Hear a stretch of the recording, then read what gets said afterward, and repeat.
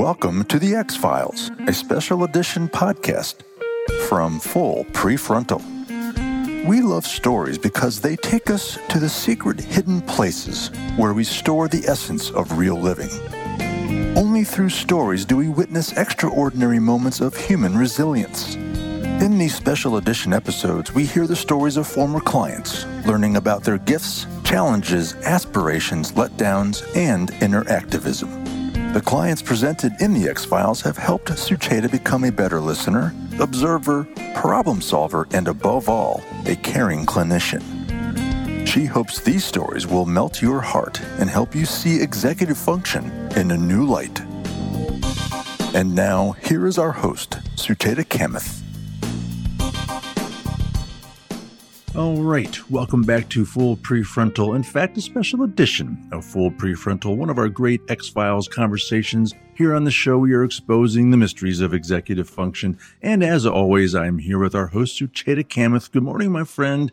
I so enjoy these X-Files conversations. Good morning, Todd. It's great to be with you. And today it's a special day because I get to speak with one of my favorite parents. And today I thought we will talk about a different perspective on executive function, ADHD. We have had clients of mine on previous X-File episodes, but I thought this time, why not have a parent? And so this is a delightful parent I have had a chance to work with. I saw both of her children, and during their elementary and middle school years, but I know them and have been keeping track of their journey into their young adulthood. So can't wait to welcome Violet. Violet, welcome to the show. Thank you, Sucheta. Good to hear from you. And listeners, just know Violet is not her real name. And we will be referring to her children as Violet. What should we call your kids? Thing 1 and thing 2. By the way, that is so classic of Violet. And that's why I love her so much. And I can't wait to start this conversation. So Violet, let's start with this. I have talked to you a lot about your journey as you try to raise your beautiful children who were diagnosed with ADHD. But for starters, how were your own executive function skills as a child? How was your attention, your ability to make friends, engage in play, handle studies, and handle setbacks? How were you as a child? Well, you have to remember the context of my youth, which is many, many years ago. I had my children very late in life, in my 40s. So back when I was a child, there was really no reference to ADD and ADHD. I remember growing up in the second grade, there was a boy who now would be obviously ADHD. He couldn't sit still in his chair. He was very, very bright. He squirmed. He made noise. He was great fun. And the second grade teacher used to beat him every single day, trying to get him to submit and behave in the classroom. Oh, my goodness. So that's the climate of my growing up. It was also a time of the self-fulfilling prophecy. I was cute, I was clean, I was middle class, and so I was going to be successful in grammar school. I remember my mother talking about, we didn't have kindergarten back then, and after the first grade, my mom showed me a book and said, "Here, sweetheart, come read with me." And I couldn't do it. So that summer, over the summer, she took the newspaper and sat down and taught me how to read. I was very teachable, but the teacher had no idea I couldn't read. They would use the same Dick and Jane books, and I would listen and I would hear it, and then I would parrot it right back with such great expression. They thought I was doing a good job. So it started very early, but it was not identified. Got it. So you're describing some challenges in reading, and also you're referring to your profile. Girls with ADHD tend to present differently than boys do. You were not hyperactive. You were not troublemaker. You also were very cooperative. So unlike the boy that got beat up by the teacher, you got a lot of attention, but not the right approach, right? Correct. But once I learned to read, I took off. I never really had any identifiable learning differences. Got through grammar school, had friends. Socially, things changed in middle school, 7th and 8th grades. And for some reason unknown to me at the time, I was bullied. And so social issues came from that. I was never after that a good student, never a bad student. I was able to keep up just by being there. So I made A's and B's just by virtue of who I was. And always, though, in the back of my mind, there was an element of, now, why didn't I do my homework? Or why hadn't I studied? Or why didn't I do better? All the while, from middle school to diagnosis, was an element of, what is it about me that I feel like I need to self-defeat? So there's so many things, and I don't want to spend all this time on you, but I also want our listeners who are parents to hear this connection. And I see this in my practice all the time, that parents often say to me that I used to be this kid, but look at me, how successful I have become. And I like to remind them that they may not be fully remembering the story quite well, or they had something in their environment that worked. But can we quickly talk about your middle school years? And you said you were bullied and that had a great impact. Was that something to do with your reading the social situations? Was that tied up with your ADHD somehow? At the time, I had no idea, but in retrospect, I would have to say yes. I thought I was just like the other kids. I had always been like the other kids until I guess we hit puberty, and they perceived me differently. I did not perceive myself differently, and I didn't perceive myself behaving differently from them in the situations.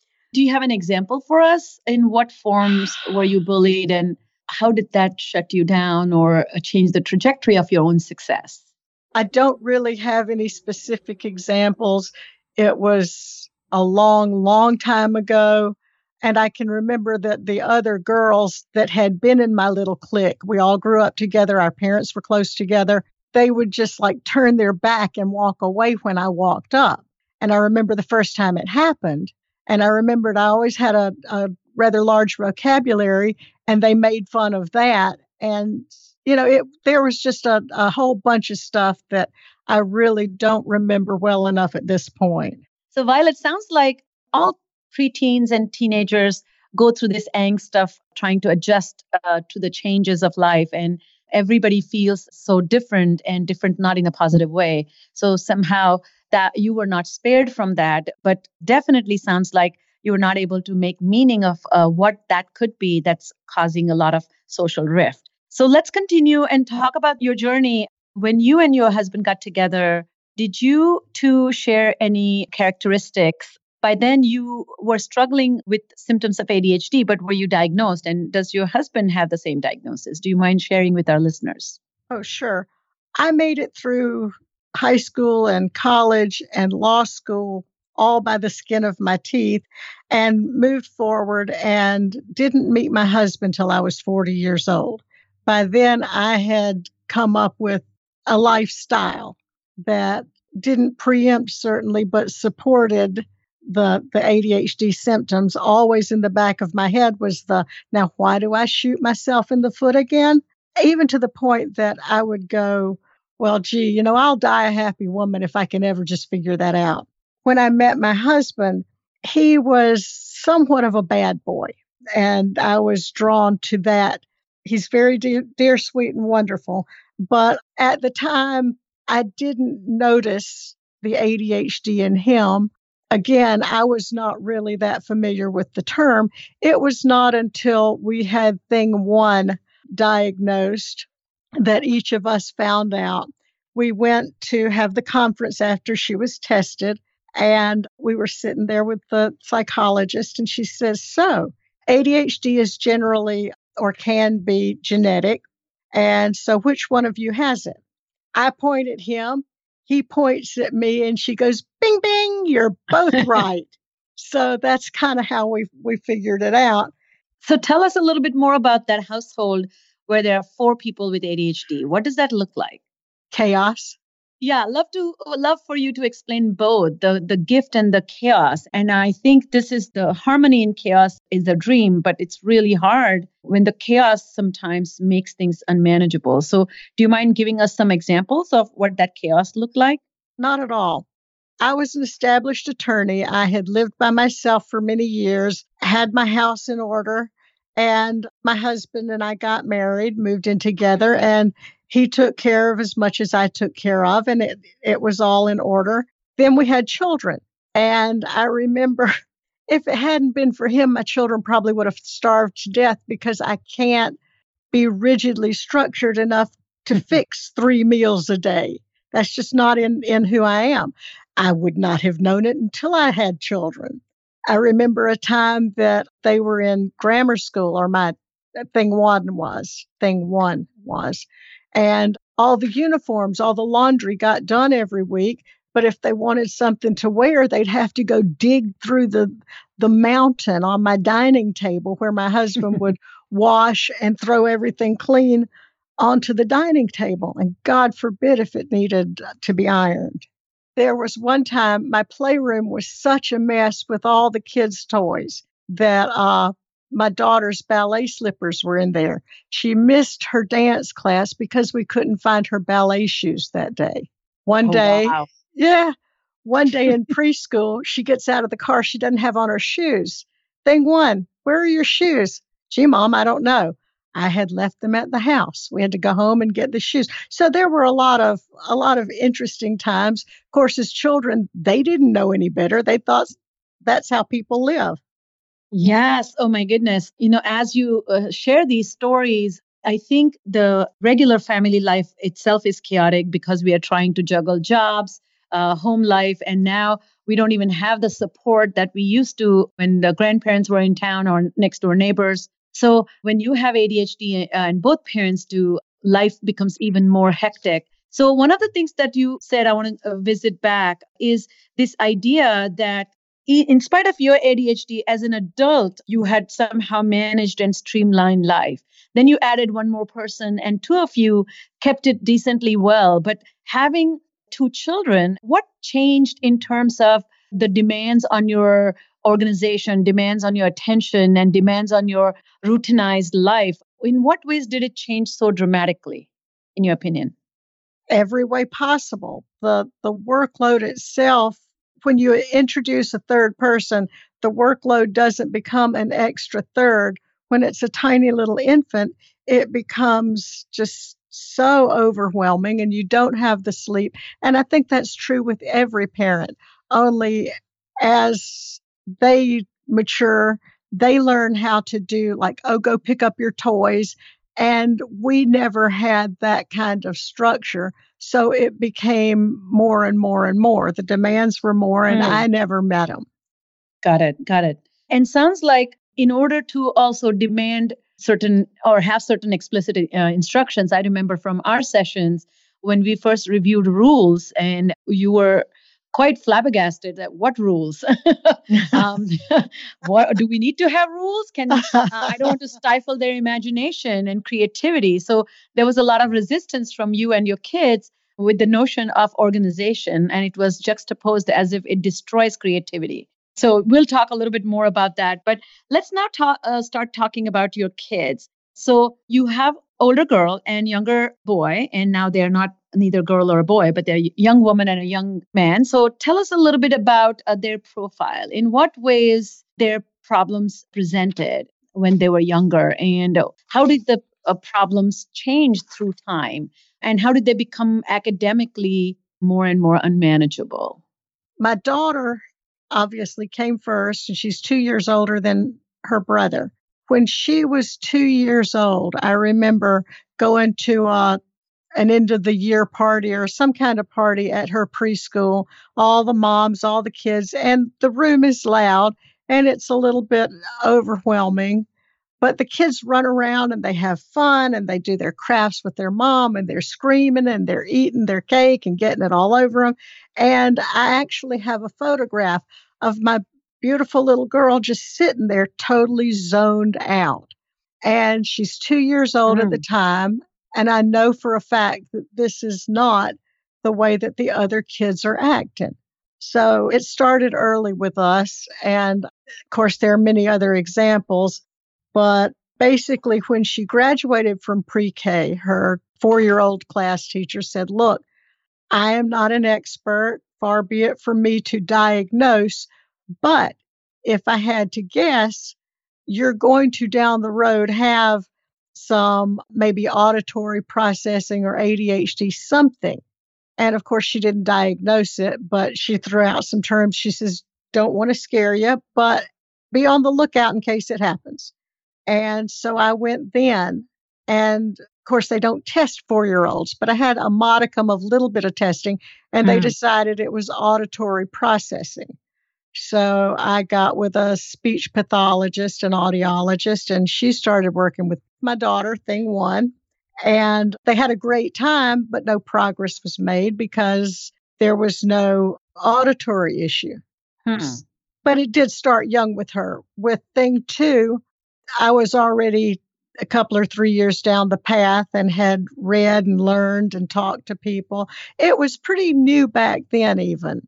ADHD was just coming to the forefront when my kids went through the pipeline. There's a lot more now. Yes. A lot more resources, a lot more information that parents have. So I kind of had to pioneer my own way. You were probably the first person in town, and at the time, the only one doing executive function, I'll call it coaching. But anyway, so when thing two came along, I remember almost from birth, he did not nap more than 15 minutes. And if he took a nap, he'd be up till 11 o'clock, and I'd just be tearful. So I knew what was coming with him. So both of them presented really, really early. And I guess given the timing, I was very fortunate to have figured it out. So Violet, what's striking about your stories that you're sharing with us, that you were very perceptive, even as thing one, so to speak, was 2 years old, and at a birthday party, she was zoned out. And that's very perceptive of you. And the actions you took were so timely. And yet the respite didn't come because the effects of ADHD are chronic, but also the complexity and the range of challenges that you all were experiencing together needed to change. I mean, everybody's ADD needed to be managed, right? And was it managed at that time? No. Can you share with us, what was the point of resistance there? Why was it so hard to get 4 people's ADHD in control? Well, again, I think it was not our willingness, because we were more than willing to do what it took. It's just that it takes so much. It's an ongoing process, and minute by minute, even when you get it managed at one point, it changes a month later. But also at that point in time, there was no way to really manage it. We couldn't find the right school. The right school didn't exist. There were elements in several different schools that we needed, but other elements fell short. And that persisted through high school. And that's a really critical thing that I think people need to really hear carefully, that yes, because ADHD doesn't present in isolation, there are a lot of complex issues that co-present. And there's some schools who address some parts, but not all. And of course, as we have gotten a better understanding of ADHD and neuroscience, and it has positively influenced education, we are seeing a lot of change. But I bet that change was not available at your time. And secondly, as you pointed out, another important point, which is takes so much out of you to keep up with it. And I like to compare ADHD management to having a toilet paper in the bathroom. More you use it, less you have it. So one day comes, you need to replenish it. And people with ADHD forget to replenish things. So yes, organization, you begin, you manage and create meals, and then you get bored. You have to get back on that horse. You create an organization, then you don't follow up. You need to get back on the horse, So a lot of times parents and children just do not get back on the horse in a timely way. But transitions are hard. Getting back on the horse is next to impossible for thing two. But I had the luxury of saying, okay, I'm going to stay home. I'm not going to work. I'm going to be here with my children. My husband, my very biggest gift in the world, was able to do the same, and we parented together. Like I said, we were in our 40s when this litter was born, and we devoted ourselves to them. We very deliberately chose to have them and how to rear them. And it was at a point in our lives that we had the luxury of devoting ourselves to them.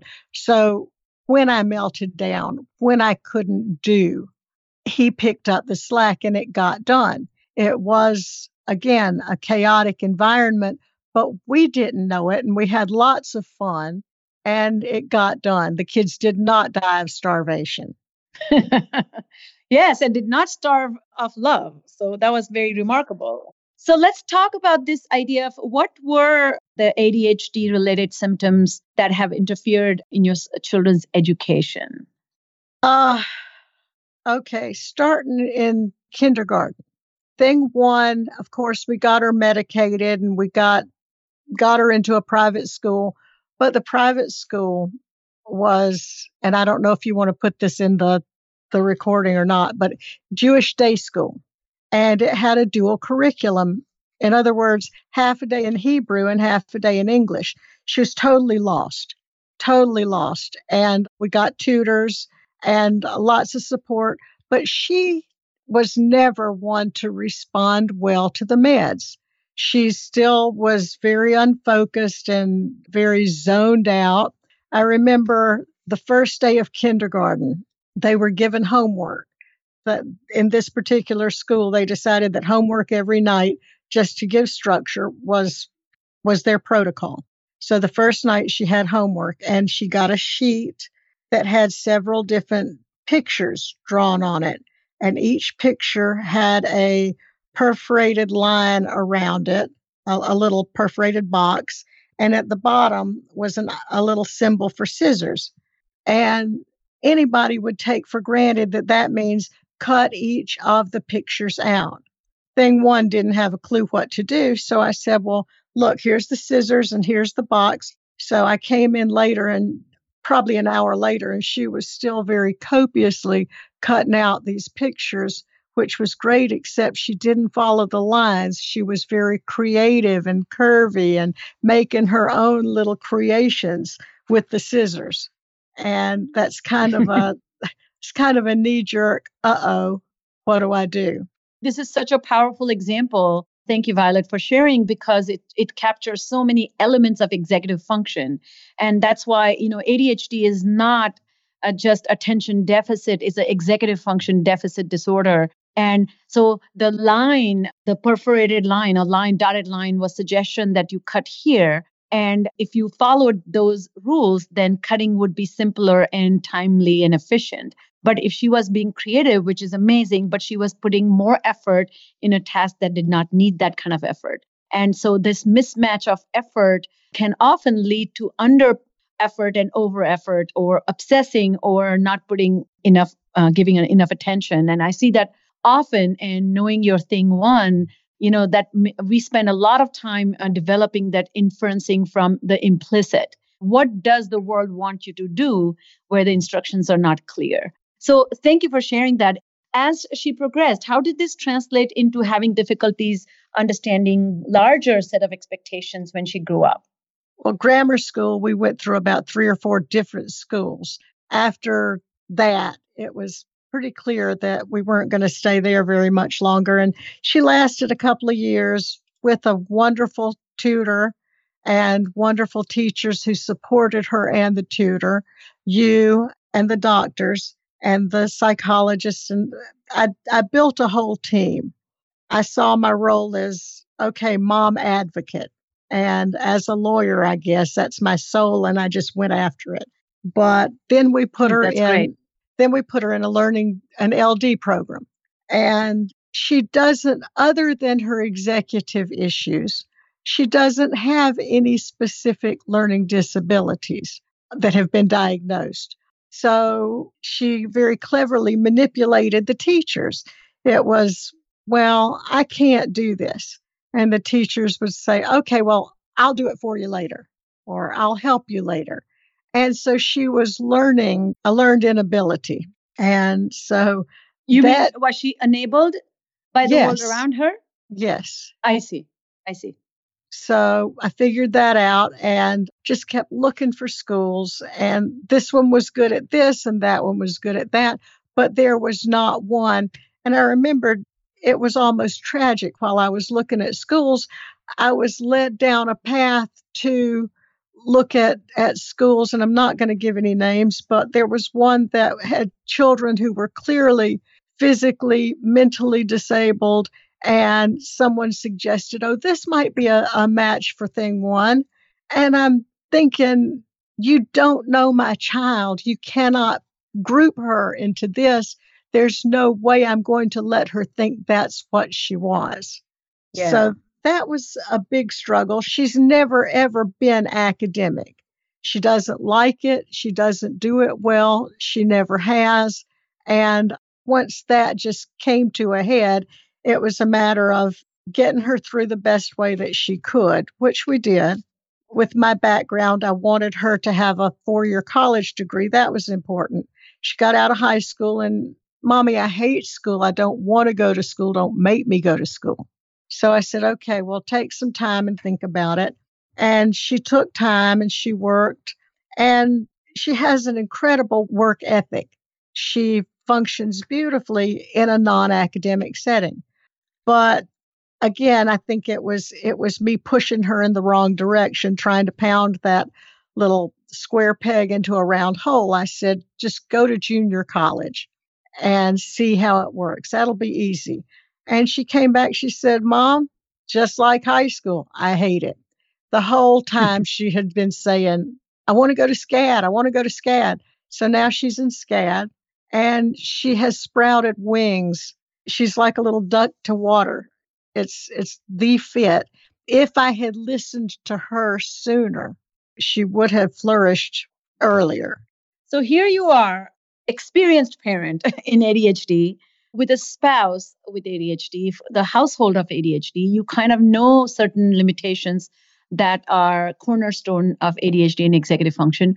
What were some of the internal struggles that you couldn't keep aside when it came to alternative path of education and learning, or not allowing, but kind of seeing that there's several other ways to succeed in life? I mean, it's so impressive. I know what she's doing now, and that her work ethic always was so evident in her diligence, her desire to do well was so evident. But it's hard, isn't it?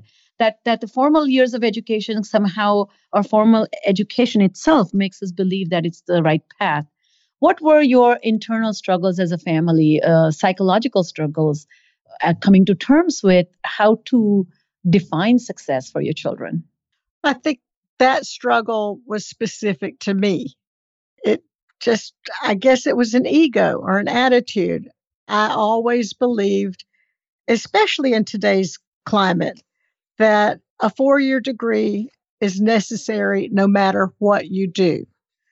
Thing two wants to be a musician, and he graduated high school early. He was accepted into a college in an honors engineering program. So we had the conversation, what do you want to do? And he says, music. I said, well, honey, that's great, but what's plan B? And he says, I don't know, Mom. I think maybe astrophysics or aerospace engineering. So I go, well, that's just a great plan B. Why don't we start there? With plan B. I appreciate your candor and saying it was your ego and your attitude. So what about these two career paths of formal education, when it didn't feel good in their hearts, that you kept attaching yourself to? Can you dive a little bit deeper? Because I see it's not your own struggle. I see this with every family that I work with, and I do not mean to exaggerate, primarily because it's so confusing to see potential. Their smarts and their intelligence and their capabilities that come through shine like these beams of light, that parents feel that maybe they can take a stab at formal career path. But I'm sure you have thought a lot about this. Oh, yeah. Well, thing two, we thought was all set on plan B and started school. And again, just wasn't where he needed to be, wasn't what he needed to be. And after a couple of years of it, was just a miserable human being. We kind of are just at this juncture now, and sat down, and finally he said, Mom, I've got to study music. Fine, study music. It makes you happy. We'll deal with it. But the compromise was study music at a 4-year college. So that was hard to find because the production end of music is not really in a lot of the 4-year colleges, but we found it and we're going to make that work. It's just, I feel like for somebody like him, if you don't, and this is a cultural thing, this is our society. If you don't have a college degree, then you're not prepared for later, whatever happens. And that's my job as his parent to say, well, you've got to be prepared because I'm not always going to be here. But you felt somehow the college degree might do that? I still think it does. You never know what's down the pike for him. Gotcha. And I want that to be established. That's just back when my parents were born, they were the Depression babies, the World War II heroes. And when they came along, it was adequate to have a high school graduation. Now I think you're not looked at seriously unless you have a college education. With Thing One, we got very fortunate in that SCAD is a very prestigious institution, and it is a 4-year institution, and people respect it. But Thing Two was a little bit different because he can do the academic component. Thing One is really not prepared for that level of academics. Thing Two can be, with the right structure, he can be. And I think it's necessary for him, especially in an industry like music. So going back to this idea, though, it sounds like you are certainly finding it's a concern of yours that the career paths they might choose may not be respectable, and that may create a lot of future barriers for them to live life or even financially and socially viable lives. Is that what worries you the most? No, it has nothing to do with respectability so much as preparation. I feel like Thing One, even if she doesn't do what she's preparing for now, she has a foundation and, believe it or not, the savvy to morph into what she needs to do. And in the job market, people will take her seriously. Thing Two needs to have that level of being able to be taken seriously. What I'm hearing from you, and I appreciate so much, is your deep desire to provide your children with the foundation that comes from higher education, that teaches you how to reflect, how to do critical thinking, how to make a business plan, how to have the formality in place. And then the second issue that you're pointing out is this idea that because people will take them seriously, what does that actually mean to you? I'm assuming is that they have received the training that will make them follow up with the commitment they're about to make, right? Yeah, absolutely. I think the job market, they expect a proven track record. I also think, though, that people with ADHD and ADD, it's not what they can do or what they know, it's how. It's actually the how to do it. And I think that it's my job as a parent not to depend on their entrepreneurial ability to take over. Again, I'm an older parent. I'm not going to be here forever to guide my children. I have to give them up front as much as I can. And I'm fortunate in that Thing Two does like school and can do school. There are a lot of aspects and components of independent living that need to be taught. How do you this and how do you that? But that's part of my job as his parent anyway. And academia is a good setting to learn that. Yeah, we really understood your philosophy. I think I feel it makes sense. And you have given people a perspective about this long journey of becoming parent mentor. And it's so essential because, yes, I always speak to parents about becoming the advocates for their children, not the friends that your children can form friendship, but they need advocates. So as we come to an end, do you mind talking about the professional help that you sought out and our work when we did the work together? What was What are some of the things that stood out for you that actually were at the heart of developing executive function? As far as your practice? Yeah, the work we did. I remember Kathy. We all hated her. We did, didn't we? I had to buy my children a buzzer. But but I think it goes well beyond the executive functioning games and skill building. For me, it was more about the team. My children are certainly not unique in their ADD and ADHD, but they're unique in that they're mine. And they're unique in that we all have that hefty dose of it.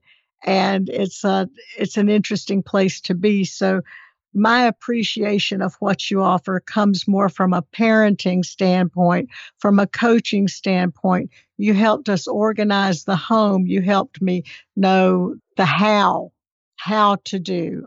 And I'm a great advocate, and I still advocate for my children.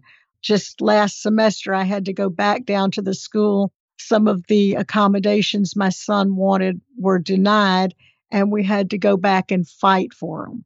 One thing you taught me was this is a marathon. It's not a sprint. It's not going away. So take your time, catch your breath, and just keep plugging. You taught me about making lists and how to get things done.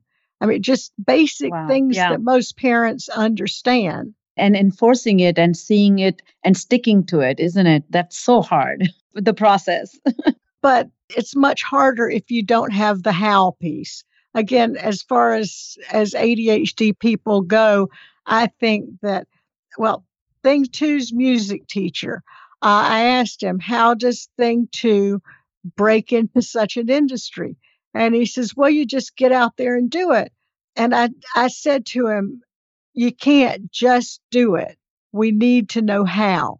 We need more of a roadmap. And that's what you provided. Yeah, thank you for sharing that. From my point of view, one of the things that was critical in managing the ADHD of your children was the bigger picture of ADHD, which is the insight. Working individually with your kids, the focus was helping them understand the nature of their own abilities and inabilities in the context where they were performing. The very big issue, particularly your Thing Two we were working on, is the emotional adjustment, frustrations, impatience that one feels when you have what it takes, but you just don't know how to get it out. And that requires a lot of managing, taking a breath and re-looking at the problem with a attitude of what are the knowns, what are the unknowns. We worked a lot on that. And what's so striking, I know you took out the time, unlike a lot of parents, you wanted to learn parenting strategies. So you took the initiative. We worked together on those parenting skills. I came to your house as well, which is not what I commonly do. And I did go to schools to observe or talk to the teachers. But yeah, I think the team approach, the cohesive, collaborative approach is really essential because my experience of having done this for 20 years is you're not fixing a child. You're not doing something at or to the child. You are building a life for a child, an inner life where he can function and thrive and allow all these amazing gifts that the child has to shine. But there are always some barriers that don't let that happen.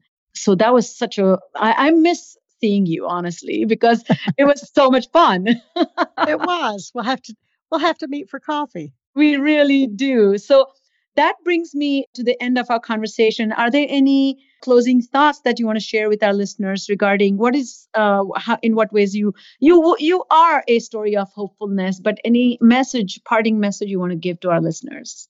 If you don't mind, just a couple of quick words. We were at a bar mitzvah one time, and Thing Two was sitting there with his little Game Boy, very discreet, because he had to sit still and he had to have some kind of fidget spinner, which hadn't been invented yet. So he was playing with his Game Boy, and a very prominent attorney in town was sitting right behind us. And he reached over and tapped Thing Two on the shoulder, and he said, "So you're ADHD too, huh?" And Thing Two almost swallowed his tongue. He goes, "Yes, sir. Yeah, that's right." And the man says, well, me too. Every morning I get up, I take my little blue pill, and people look at it as a disability. But you know what? It is such a gift. We are so much better than they are. We can do so many things at one time, and they got to do one at a time. And that stuck with that perspective of this is a gift was just a real help. And the other thing is you can't make a silk purse out of a sow's ear. Let your child grow down their path.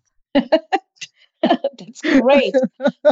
Well, thank you for your wisdom. You are really a thoughtful and dedicated mom. And I love Thing 1 and Thing 2 and who they have become as young people. Can't wait to see them very soon. And thank you for coming on the podcast. Sucheta, thank you. I so enjoyed it.